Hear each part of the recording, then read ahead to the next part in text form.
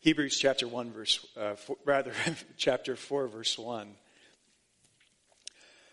Therefore, since the promise of entering his rest still stands, let us be careful that none of you be found to have fallen short of it. For we also have had the good news proclaimed to us just as they did, but the message they heard was of no value to them because they did not share the faith of those who obeyed. Now we who have believed entered that rest, just as God has said, and we saw this passage a lot last week, Psalm 95. As God has said, so I declared on oath in my anger, they shall never enter my rest. And yet his works have been finished since the creation of the world. For somewhere he has spoken about the seventh day in these words, on the seventh day, God rested from all his works. And again in the passage above, he says, they shall never enter my rest. Therefore, since it still remains for some to enter that rest, and since those who formerly had the good news proclaimed to them did not go in because of their disobedience, God's again set a certain day, calling it today. This he did when a long time later he spoke through David, as in the passage already quoted, today if you hear his voice, do not harden your hearts. For if Joshua had given them rest, God would not have spoken later about another day. There remains then a Sabbath rest for the people of God. For anyone who enters God's rest also rests from their works, just as God did from his. Let us therefore make every effort to enter that rest, so that no one will perish by following their example of disobedience. The general rule of thumb in preaching is you have about 2 to 3 minutes in the beginning of a sermon to capture people's attention. That's what they teach you in seminary, or I suppose that's the standard for all rhetorical exercises, be it speech or writing. You have to grab people's attention at the beginning and demonstrate the relevance of the subject that you're trying to speak about so that people want to listen and are motivated for the next 30 or so minutes. But I think with today's topic, I don't have to work very hard to show you that this is relevant. The fact is, you and I, we don't get enough rest. The fact is, this room is filled with hurried, busy, tired people. Some of us are just so exhausted and worn out. You can see the bags under our eyes. And if we had some type of spiritual microscope, you could see the bags under our souls. Statistics back this up. The average American gets 2.5 fewer hours of sleep per night than a century ago. 40 million Americans get fewer than 6 hours of sleep per night. It's estimated that more than 75% of all doctor's visits are for stress-related or fatigue-related illnesses. There are plenty of studies out there which indicate the strong correlation between busyness and heart disease, diabetes, asthma, and depression. One of the other reasons why we're so tired is we suffer from work encroachment. Thanks primarily to our cell phones, work seeps into every nook and cranny of our lives so that now anybody can get a hold of us at any time. We have access to the world thanks to the internet, and the world has access to us completely, always. Always. Another reason why we're so tired, there's really not much job security in the world today. It used to be that you could graduate from college, or maybe you didn't even have to go to college. You graduate and you could work for the same company for 50 years. Those days are long gone. We have to work very hard to keep our jobs, to keep them from being outsourced, and we're tired. We're tired, but we cannot sleep. What's your drug of choice? Is it Lunesta, Ambien, Advil PM, Yellowtail?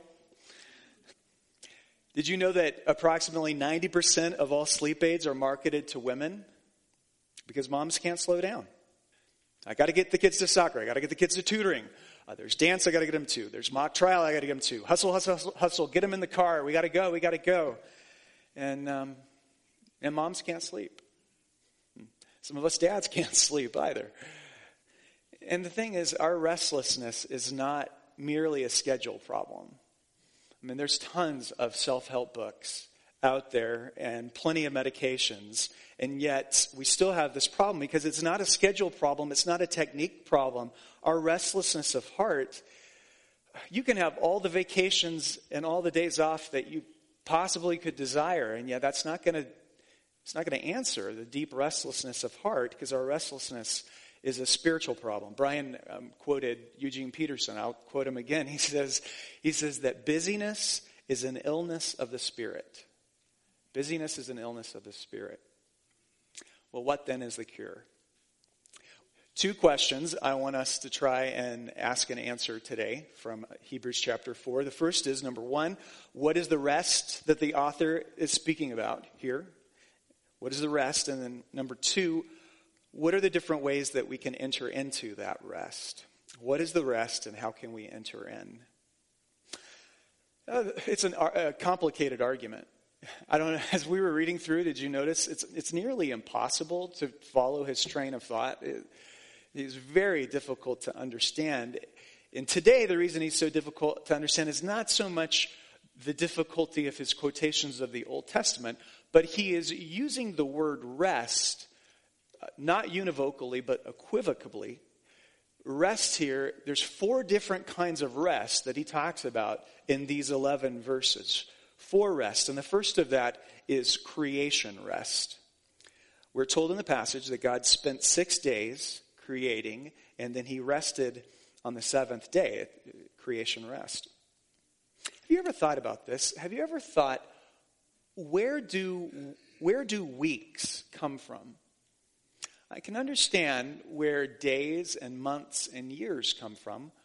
Days, months, and years are all tied to, connected to scientific phenomena, right? The rotation of the earth, 24 hours, that's a day. The months are closely connected to the lunar cycles. And the years are, well, obviously the revolution around the sun. But where do we get weeks from? Because weeks there's no scientific connection to them. I mean, they're entirely arbitrary. And yet they're found in every single culture and society around the world today. Where do they come from? They come from the fact that God created the week. Even non-Christian societies, God made the week. 6 days of work, 1 day of rest.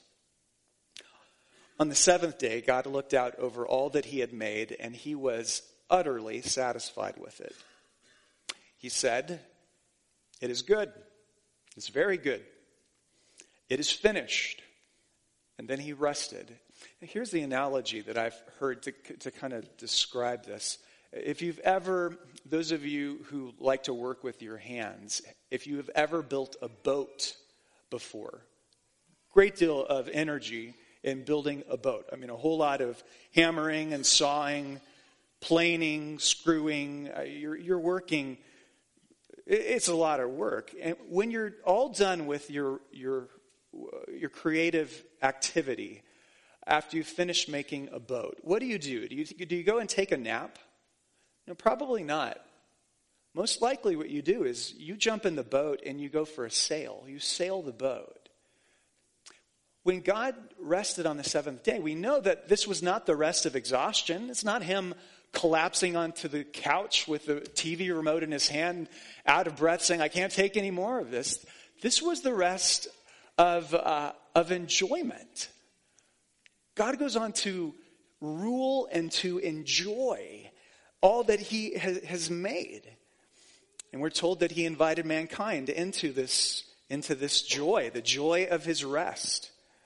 We're told that in the beginning, mankind experienced walking with God in the cool of the garden. We knew the joy of his good resting. We went on a sailing trip with him every day. Every day was like that until we lost it. We broke our relationship with God.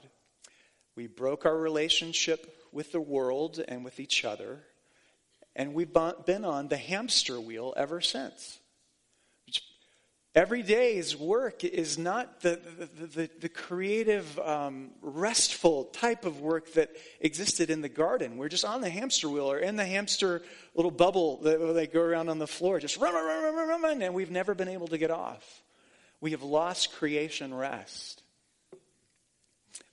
Second one, Sabbath rest. The idea of Sabbath runs throughout the scripture, and we find it being picked up later in Deuteronomy chapter 15, where we read this, that you are to remember that you were slaves in Egypt, and that the Lord your God brought you out with a mighty hand and an outstretched arm.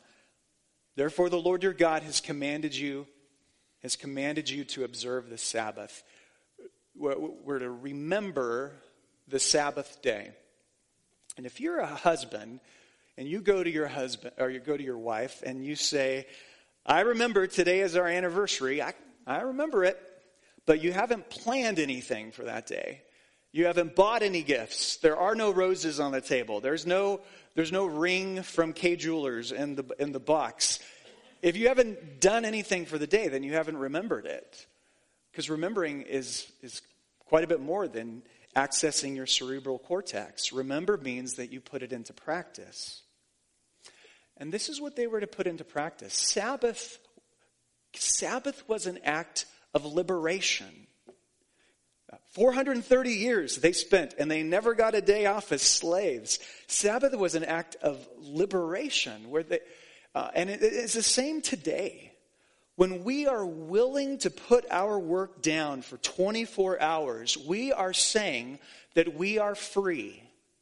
We are doing something countercultural and revolutionary. We are saying, I am free. I am a free man. I'm a free woman. I am free from my materialistic society that surrounds me.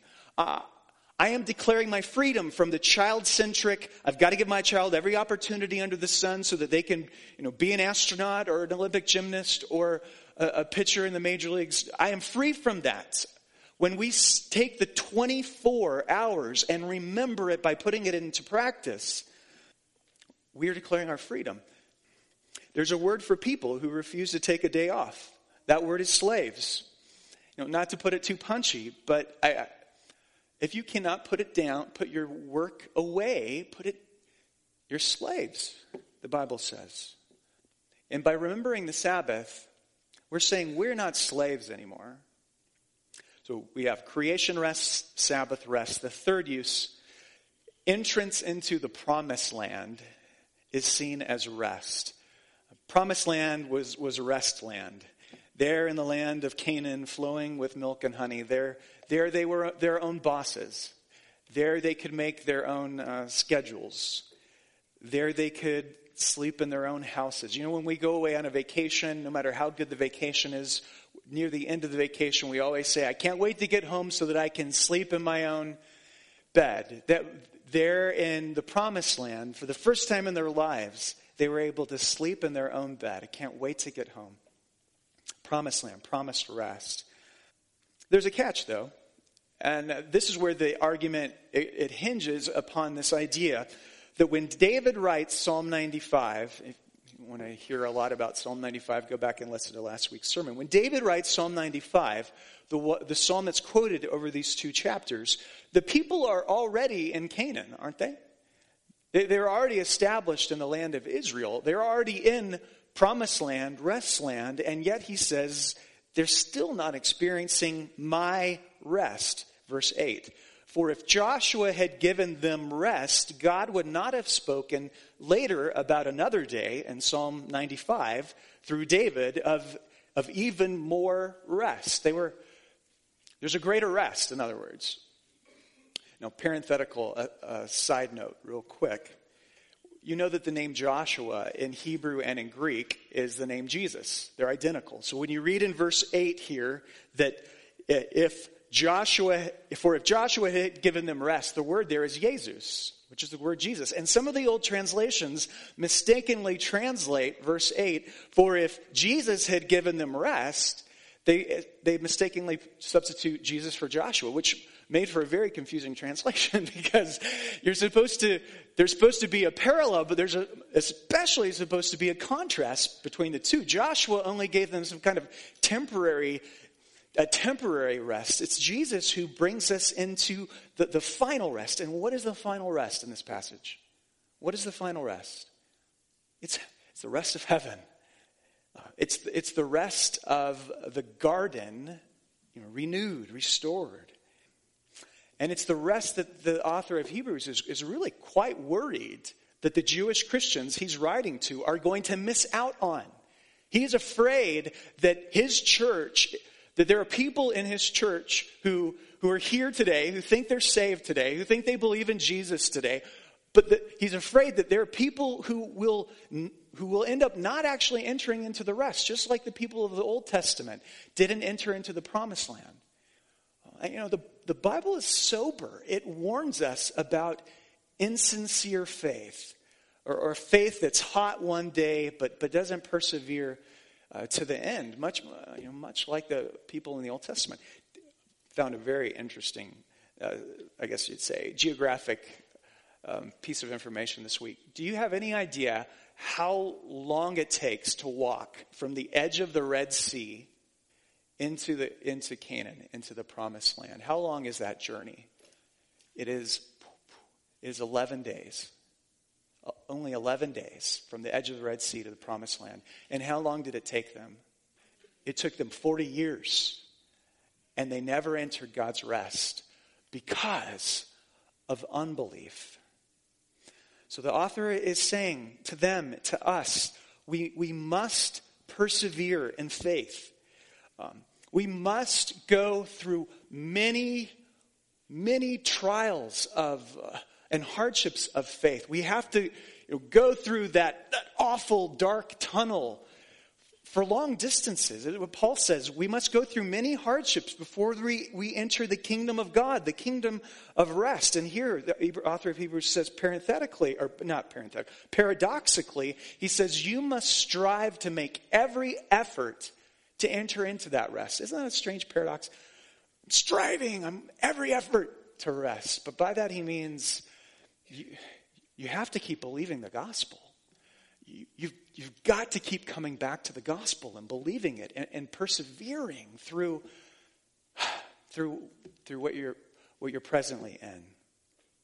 So there you have it. There's the theological part of the passage. Creation rest, Sabbath rest, promised land rest, and heavenly rest.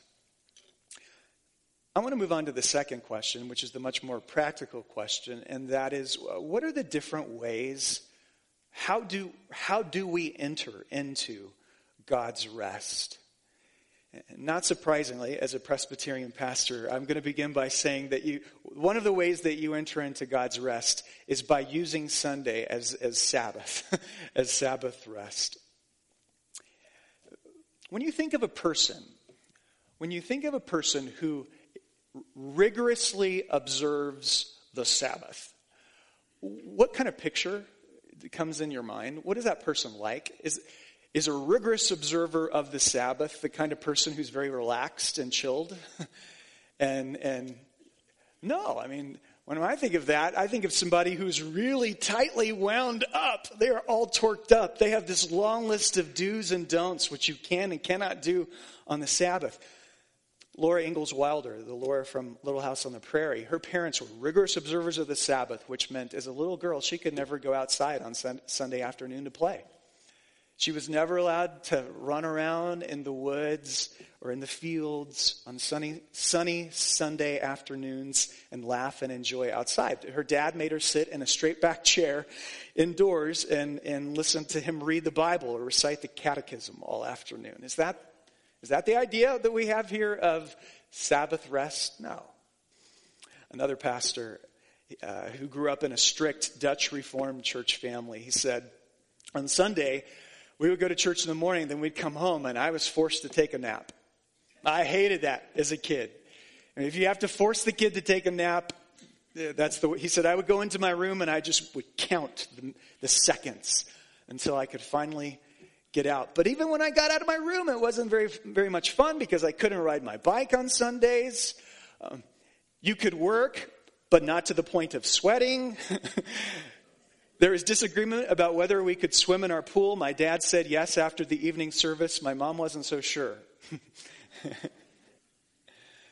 One of the ways we enter into this rest is by celebrating a joyful Sunday. You celebrate a joyful Sunday. And going back to my boat analogy, this day is supposed to be like a day at sea. This day should be the best day of the week for us, for our friends, and for our families. Because this day is the day of joyful, celebratory Sabbath rest.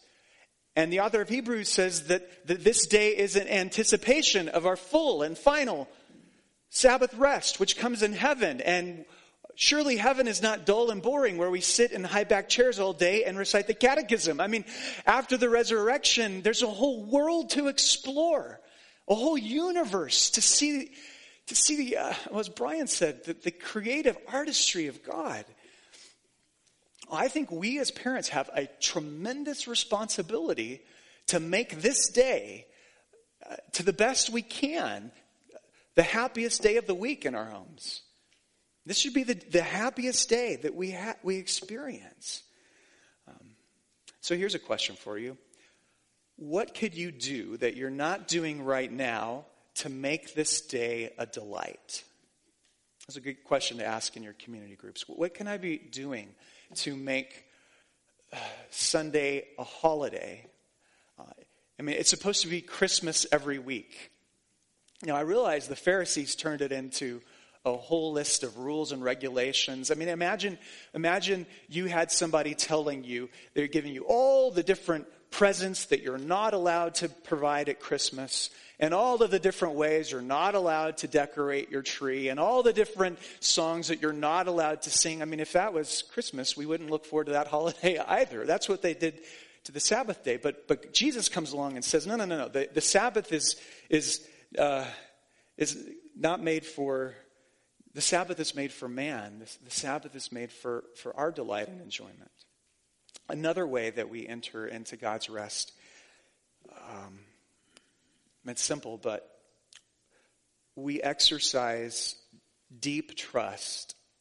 We exercise trust. That's, on the one hand, Sabbath was one of the most remarkable gifts ever given to Israel. When we look through human history, I don't think there is ever another people group in all of human history who were given one day out of 7 off. It was a uniquely kind gift to Israel. But on the other hand, it required an extraordinary trust in God that God's 6 days would be enough. It takes a lot of trust to believe that 6 is enough. Wasn't there a TV show, 8 is enough? Or 6 is enough, they said, to plant the crops, to gather the harvest, to build the barns, to forge the weapons, to train the army. All of the other nations that were surrounding them were gaining an advantage and working. They said the great Boston Celtic Larry Bird, somebody once asked him, Larry, why is it that you can't relax? And he said, the reason I can't relax is every time when I go to sit down, I think of my opponent and I know my opponent is practicing. What happens when your opponent is practicing to kill you? That was Israel. And she had to trust God that 6 days would be enough and not plunge her into economic or military ruin. Tremendous trust. Do the calculations. What is 1 divided by 7? That's 14%. 14% of all of Israel's life was devoted to worshiping God in sheer inactivity. That takes trust. So I would ask you this. Can you trust God enough to stop? That's the number one question. Can you trust God enough? Can you forsake productivity today? Can you say, I'm not going to do the dishes today. I'm not going to do the taxes today. I'm not going to grade the papers today. I'm not going to do my homework today. I think that my kids are maybe the only kids in their school who are not allowed to do homework on Sundays, and I don't think they love me for that, but I'm hoping one day they will appreciate it. Can you put down your homework today? When you hear me say, don't work on today, it probably, that sounds terrible. It just sounds terrible to some of you. It sounds like, in the words of one pastor, it sounds like a death. It sounds like death to you. Because in fact, it is a death. It is a dying to the ways of this world. Because nobody else does this, do they? Nobody takes 1 and 7. It is a dying to yourself and to your rule and to your established rhythms and preferences. Can you trust God enough to stop? Another author writes in a book on busyness. He says, okay, yeah, we are busy. We are busy people, but many of us are probably not as busy as we think that we are. What happens is, because of technology, work and rest, they all kind of mash together in this amalgamation, so that our days just lack rhythm. Our weeks lack rhythm. We never quite leave work when we're at home, so the next day we have a hard time getting back to work when we are at work. We're never completely on, and we're never totally off. So we dawdle on YouTube for 20 minutes at the office, and then catch up on emails for 40 minutes in front of the TV at home. Perhaps this arrangement works for some employers and may feel freeing for many employees, but over time, most of us work less effectively, whether it's in the home or out of the home, and we find our work less enjoyable because there just simply isn't rhythm. There's no regularly concentrated this then and that now. Can you trust God enough to stop? You would think this would be good news. The God of the universe comes to you and says, I give you a day off. I give you a day. You don't have to grind it today.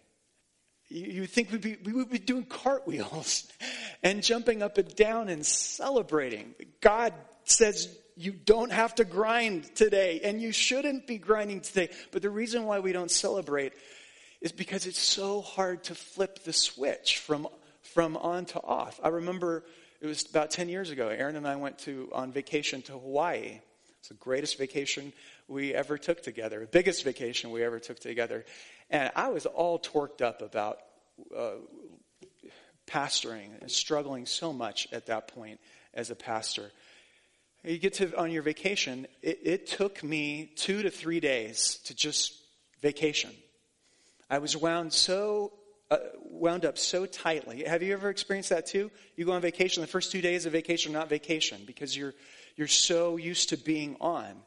And then the other part of it is when you get to the last 2 days of vacation, you start to feel that overwhelming anxiety about going back on. I mean, the last 2 days of vacation aren't vacation either, because it's so hard to flip the switch of rest, work. Our switches are all messed up because the rhythm is all messed up. I think it's only going to happen if you start to calibrate your belief in that God wants me to have this day off. And I'll practice. I get a weekly opportunity to practice flipping on and off, on and off. It's got to be a holiday for me and my family. Secondly, and this is the most important part, it leads me to the second and deeper part of rest. We enter the rest of God by hearing and believing the gospel. I already said that earlier, but it is the truth. By hearing and believing with all your heart. Verse 2, it says that we have had the good news proclaimed to us. We have had the gospel proclaimed to us just like Israel had it proclaimed to them. And he goes on in verse 10, anyone who enters God's rest must also rest from his own work. Did you catch that? To believe the gospel, the other side of the coin of believing the gospel is you resting from your work. For me, it means resting from having to prove myself. I think that's one of the things that the rest provides us. It enables us to keep from having to prove ourselves. You say, who am I trying to prove myself to? Do I try to God maybe? But remember in the movie Rocky, when Rocky Balboa, I think he's having a conversation with Adrian.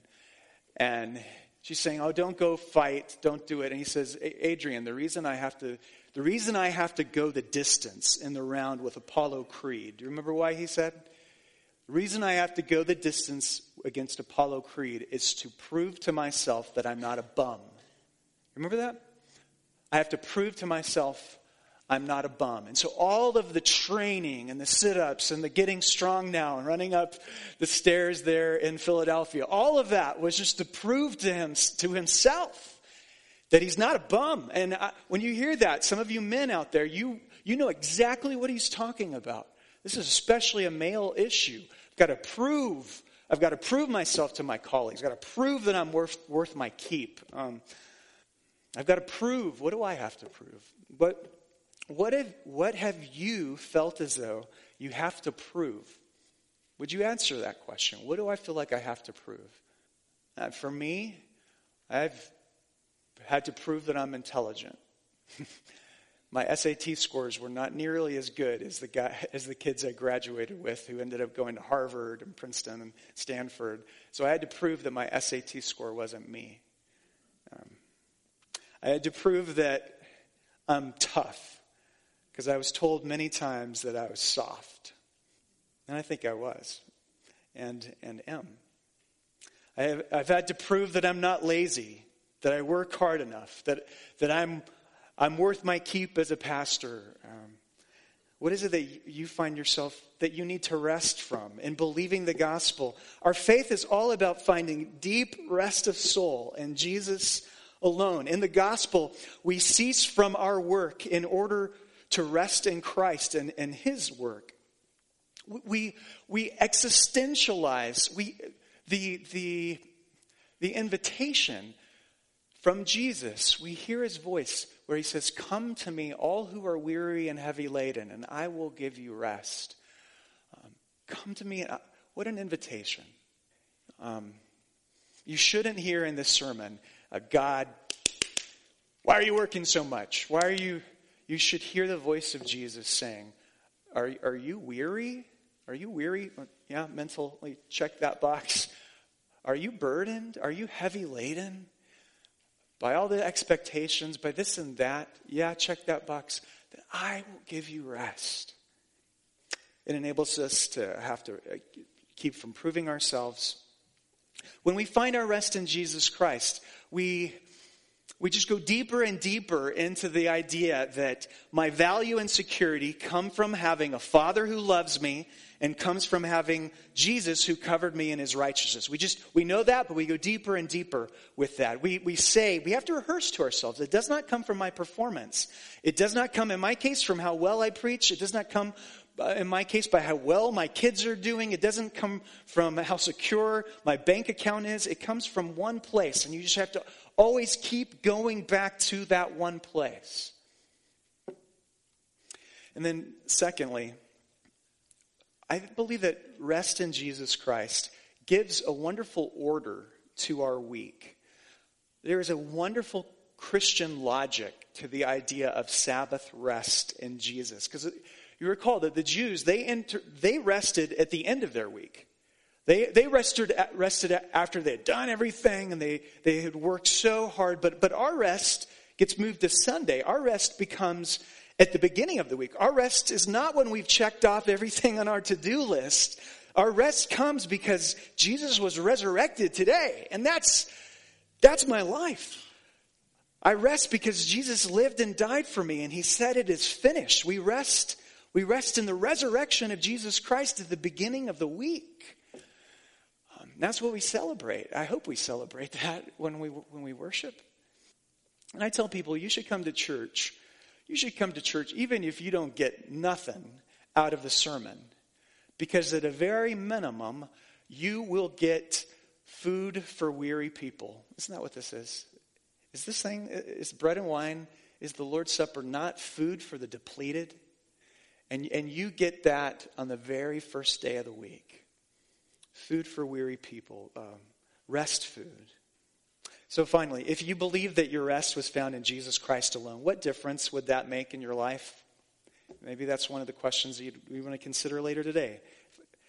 if I was deeper and deeper into the rest of Christ, what difference would that make in my life?